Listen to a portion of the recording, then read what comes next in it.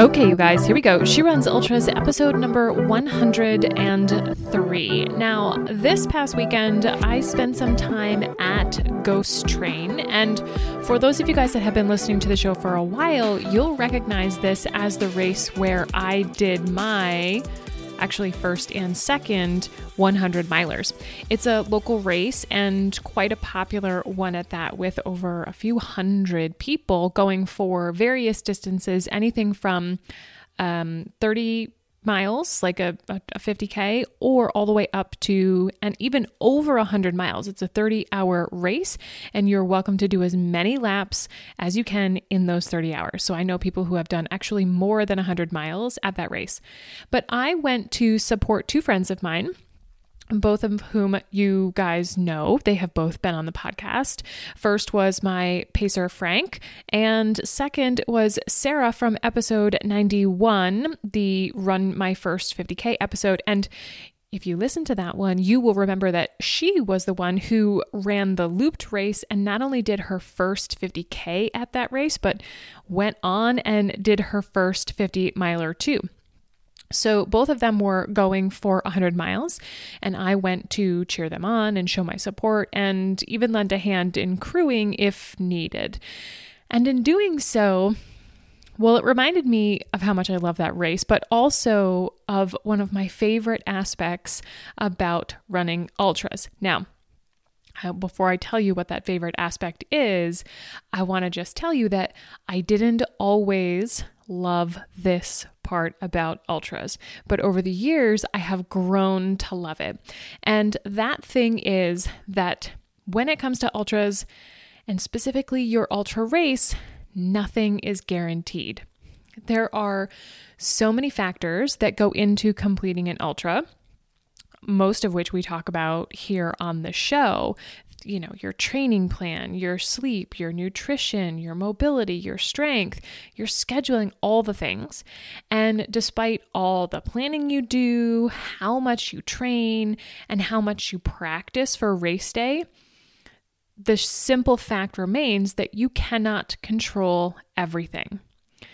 And when I first got into ultras, this was horrifying to me.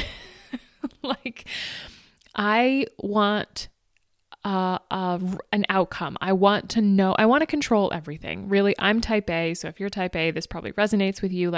I want to know what we're doing, at what time, how long it's going to take. I need the schedule. I need the outline. I need to know all the things.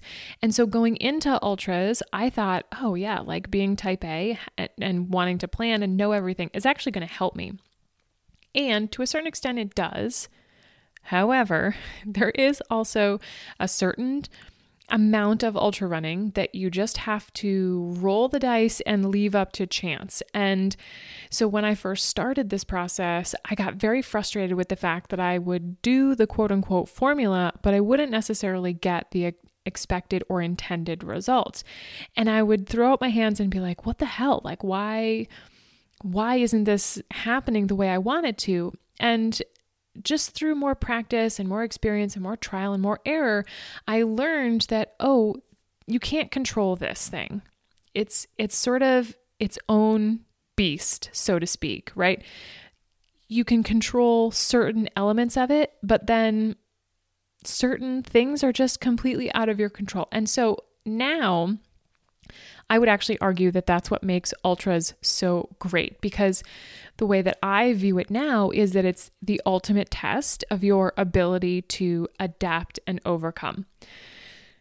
Now, with that said, I know that some of you will hear this and freak out, especially those of you guys that are maybe where I was a while ago and you're first coming into ultras, and you might even catch yourself thinking, and this was a very common thought for me, why would I do all of that work if there's a chance that I won't finish, or that I won't get the time that I want, or that I won't hit the pace that I've been practicing, any and all of those things.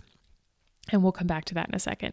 But there are some of you that hear this and sort of get this twinge of excitement. You might even catch yourself thinking, okay, now that sounds like my kind of challenge, right? And both are valid positions. And actually, anywhere along that spectrum is also a valid position that you could take coming into ultras. But the difference is really in the thought process. And like I told you before, when I first started out, I was sort of in the first camp. Why would I do this if there's no guarantee? And if you're type A, this is probably really resonating with you. But as I've gone through this, I'm shifting more towards the second category here, which is, okay, now that sounds like my kind of challenge. And that's not where I thought I would be. Again, being type A, I like to control things. So I never thought that I would get to this place of looking at a race, for example, like BFC, like Barkley Fall Classic, like you don't know the course, you don't know the elevation, you don't know how long it is. And so it takes a certain type of person to actively sign up for that and say, yes, sign me up for that. I have no idea what I'm getting myself into, but I'm just going to go and try. So that's one example of that. But the difference really between those two positions is the thought process. The person that thinks, why would I do that work if there's a chance I won't finish? I now know that taking that position means that I'm missing out on an opportunity to challenge and test myself in order to see what I'm capable of and ultimately improve my overall quality of life. The fear is real in that position, people who think that way. And again, I'm not dissing anybody who's in that position because I used to be there. And so I'm sort of like, I want to turn around and look at you and say, look, I get where you're at because I've been there before, but here, if you just come a little bit further, keep coming sort of along this path, I promise you there's all sorts of cool shit happening here. You just have to sort of get through this thought process, this uncomfortableness to get to the cool stuff. So if you think that way, why would I do that work if there's a chance I won't finish? Just know that there's a whole other element of this where all the cool shit happens, where you embrace the unknown and you start to gather up some wins. And that doesn't necessarily mean you're going to win a race, but like you might finish your first ultra, you might test yourself, challenge yourself to something different, a race that's outside of your comfort zone, and start to build up evidence that you are capable and there is cool stuff that you can do, even if you don't know what the outcome will be. Now, the person that thinks, okay, that sounds like my kind of challenge, is already there in their mind. They embrace the challenge, know that regardless of the outcome, there will be good things that will happen along the way. Might not necessarily, like I said before, mean that they're going to finish or win or play or do whatever, but there will be good aspects, good elements, good lessons that they will win along the way. So why am I telling you this? I'm telling you this because I want you to know and have the full scope, the full picture as you get into running ultras, and whether that's your first or your farthest, like if you're going for that next distance, just know that even if you have done one before, there's no guarantee that you're going to finish the next one, and that's okay. I think one of the coolest things is like going to a race and seeing it happen in real time, not being involved in it. So this is why I really enjoyed going to Ghost Train this weekend and not being involved in it, although I was just like a tiny bit sad that I wasn't competing, but actually also really excited that I wasn't competing, but happy that I was able to go and support my friends and see other friends that I knew were there. Anthony, Rob, who else did I see? I shouted at a bunch of you guys. I'm not sure you heard me because it was sort of like at the 8 to 9 o'clock hour and all sorts of stuff was happening, right? You're like 12 hours into this race by this point. So, you know, I get it. You didn't answer me. It's all good. No hard feelings. But like going to these races and seeing the athletes go through this stuff in real time, sort of, again, what I call work the problem. Like, what's the thing that needs to be taken care of right now? How does that fit into my bigger race plan? What's the thing that could potentially come up next? How am I going to keep putting one foot in front of the other? That is infinitely exciting to me. I think it sort of stems from my background, like in event planning, and there being a desired outcome but so many elements, so many factors, so many moving pieces that go into that desired outcome. You have to almost be prepared for literally anything under the sun to happen. And for some people, that's a very unnerving thought. And for some people, it's like, okay, yeah, that's just any other given Saturday, right? And if you can get to the latter, that latter mindset, frame of mind, the better off you will be. So the less you are tied to one specific outcome and one specific way of getting things done, the quote unquote better your race and your training experience is going to go. So I just want you guys to know that it's okay, whatever that race outcome it was, all right? I think most of you guys by now will probably have, if you're friends with these two people, you will know the outcomes of their races. So if you know these people and you don't know the outcome of their race, spoiler alert, I'm going to share it with you. So I mentioned Frank first. Frank was going for 100 miles. He ended up stopping at 60 miles in because he made some choices and some things happened along the way throughout his race. And it meant that he was going to have to stop and reevaluate things.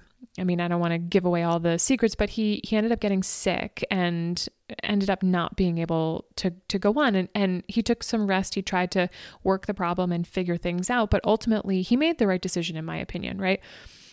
He made the decision to stop and sort of run another day. And he is now in the process of doing what I actually talked about on my Instagram the other day, which is this SWOT analysis, this strengths, weaknesses, opportunities, and threats analysis, and trying to figure out, okay, what decision did I make that led me to this result? And maybe it just wasn't one decision, maybe it was a bunch of different decisions, but this is a valuable learning experience. And, you know, again, you guys, I don't think that you're truly an ultra runner unless you have a DNF on your record. Okay. So if we can sort of remove the stigma of getting a DNF and look at it as an opportunity to learn and grow and build your skill set, your relationship with that DNF will become that much more valuable, and you will learn and be able to grow and accelerate your future results because of it. If you take the opposite approach and you sort of hide, you're resentful of it, you're fearful of doing it again, you don't want to talk about it or tell anyone, which I get, especially if it's your first one, your first race or whatever. If you've really been tied to the outcome of completing this race and then you get a DNF, it can definitely feel like a disappointment. But don't lose the lesson that the DNF is trying to tell you, because something happened along the way that led to that outcome. And if you just hide from it, then you're missing out on all of the good stuff. So don't lose the lesson. Now, spoiler alert, Sarah finished. She crushed it and made her goal of 100 miles. And my plan is to do a whole podcast episode with both of them actually, and talk about how two people who were doing the same race, who had the same goal, who had very similar training, how they achieved two completely different outcomes. Because again, no two people are the same, even if they have the same goal at the same race and they are there at the same time, right? So just keep this in mind, you guys. There are no guarantees when it comes to ultra running, but in my opinion, that's what makes this sport so great. And the more that you can embrace this idea and keep it in the back of your mind and be open to it, and just be open to the whole experience of training and racing and being an active participant in it, the better your experience is going to be and the better your results will be in the long run.